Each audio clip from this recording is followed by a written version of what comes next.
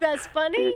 It's no, it is funny. It's you've never met Doug, have you? No, no. You know what's funny is it in our band we used to go out and we'd sign autographs after the show, and people would always the girls would always come up and go, "What does he play?" And we'd go, "Well, he's not. He doesn't play something. He's the road manager." And they'd go, "Yeah, sure doesn't play anything because he's better looking than everybody in the band. Like he Doug Casper should have been a male model, but all the women were going, well, can't he play something? No." Isn't that funny? He just, I speak to a lot of people in this business doing a lot of interviews. He was just really kind, polite, efficient with his words, moving the ball forward. He was really Thank you. great. Well, I'm gonna pass on the compliment. Well, Thank now that you. I know that he's good looking, I'm going to go stalk him on Facebook.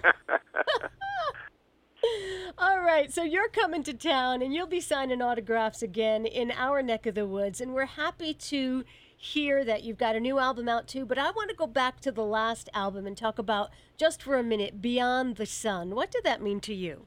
Oh, I'm a huge fan of early rock and roll. Elvis, Jerry Lee, Johnny Cash, Roy Orbison. I mean, those are my heroes, and I just grew up listening to that stuff. I mean, it's funny in this world. It's like you think some stuff when you grow up, you go, I'm not, that's you never listen to it again. But that, for some reason, that just stuck with me. It's like my dad had those records, and we were allowed to play the records on our record player, which, I mean, by today's standards, it was so crummy. It's one of those. You remember those record players that was like, it flips out and it has two little speakers on the Oh, side. sure. Like it looks like a little suitcase. I think they cost about $12 at the time, and even then, I think we had the crummy one. But it was like, you're allowed, even though you're a kid, you're allowed to put on a record and play it. And we were careful with them and played them like they were made out of gold. And I still love that music. Yeah. Yeah, it's worth loving. I have a Sun City Records t-shirt, and when I wear that, I feel good, you know? The guy who, now I'm getting obscure, but the guy who recorded Elvis first, who discovered, Jerry Lee Lewis and Carl Perkins and Roy Orbison and Johnny Cash, discovered them all. Mm-hmm. One guy, Sam Phillips. And when I think about rock and roll, I think it may never have happened except for this guy who said, I don't care what color you are or what kind of music you are. If you're singing the different kind than the local station is playing, he just went for what feels good. And man, God bless him. God bless him for sure. Right. He didn't care if it was church music or whatever. Just bring it.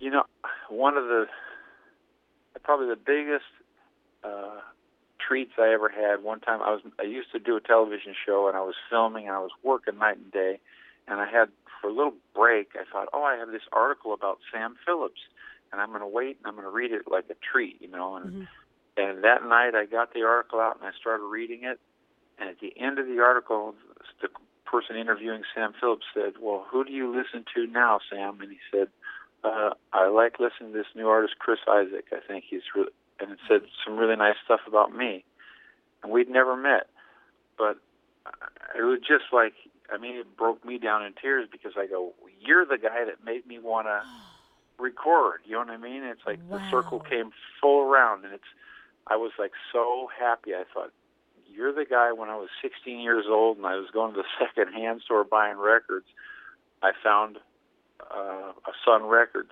People don't throw them out, so Yeah. you don't find them much in a junk store.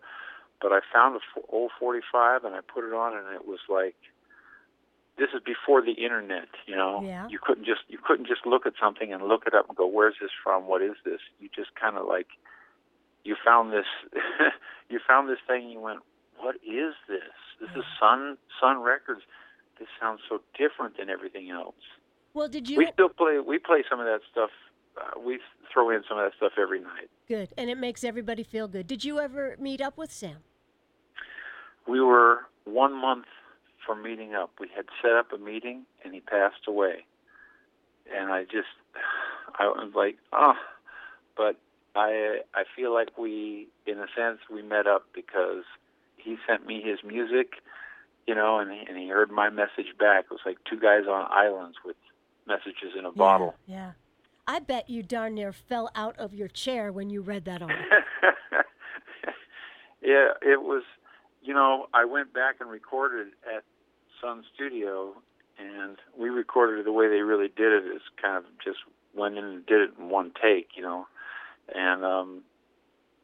we were in the studio, and I had gone in there with a guy, Cowboy Jack Clement, and Roland James. These are two guys who you may not know, but they were like the guitar player on Jerry Lee Lewis records. And, do you remember a song called Flying Saucer Rock and Roll? I wish I did. Couldn't understand a single thing they said, but the crazy beat just knocked me dead. Flying Saucer Rock and Roll. And it had this crazy guitar on it, and that was Roland James. And I was a kid, and I heard those records on the radio, and here I am as an adult, and those guys are in the studio with me. Cowboy Jack he wrote so many songs and recorded Jerry Lee, and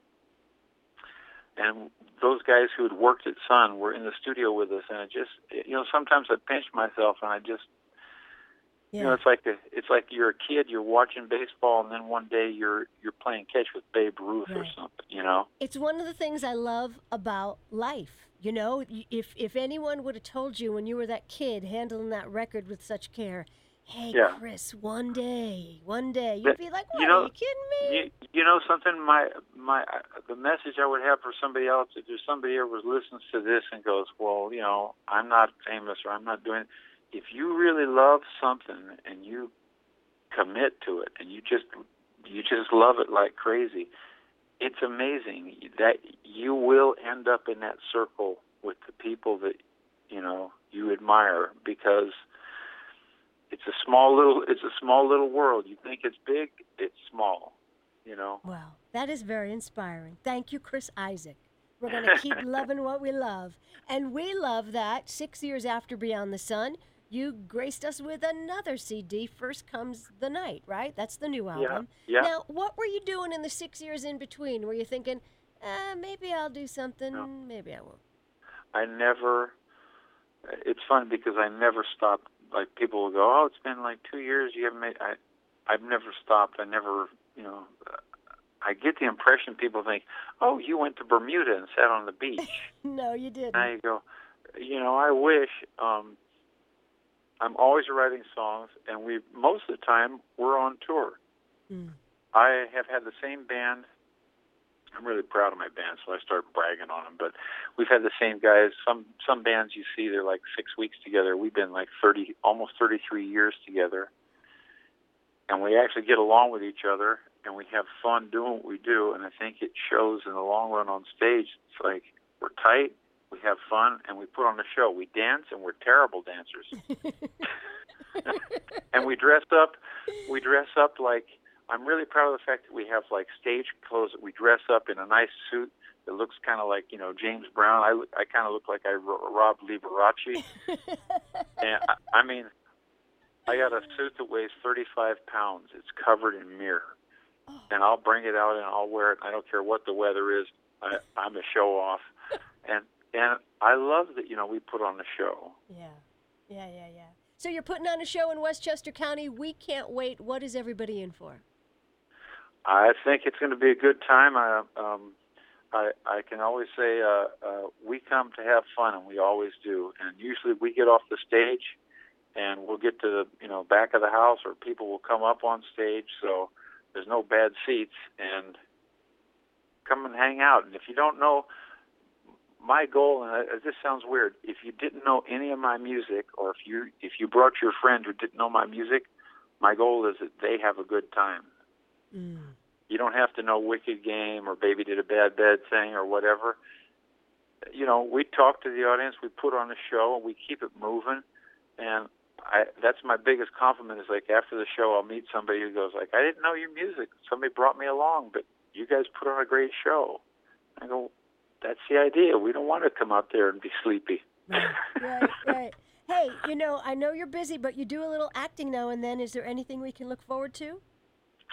I haven't.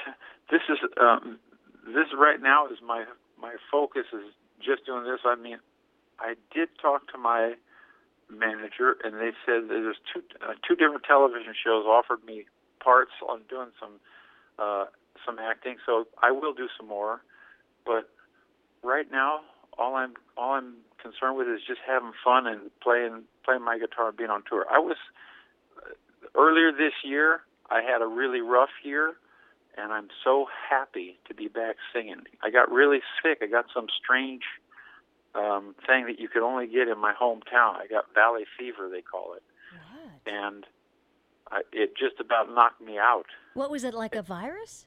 Yeah, some kind of thing you get from the air or the soil, and it only goes in a few parts of the United States.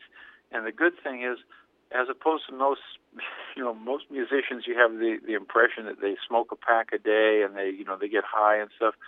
I'm the world's healthiest straight guy. Like I never smoked a cigarette. I work out every day. I love surfing.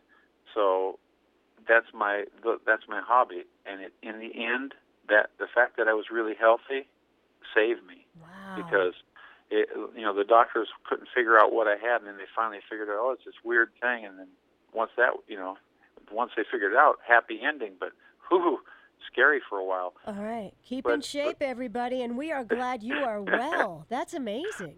Yeah, it's like, that's my advice to people is like, stay in shape. You never know when you're going to use it. And I'm so happy to be back playing and singing that I go, there's a moment where you go, am I going to get out of here?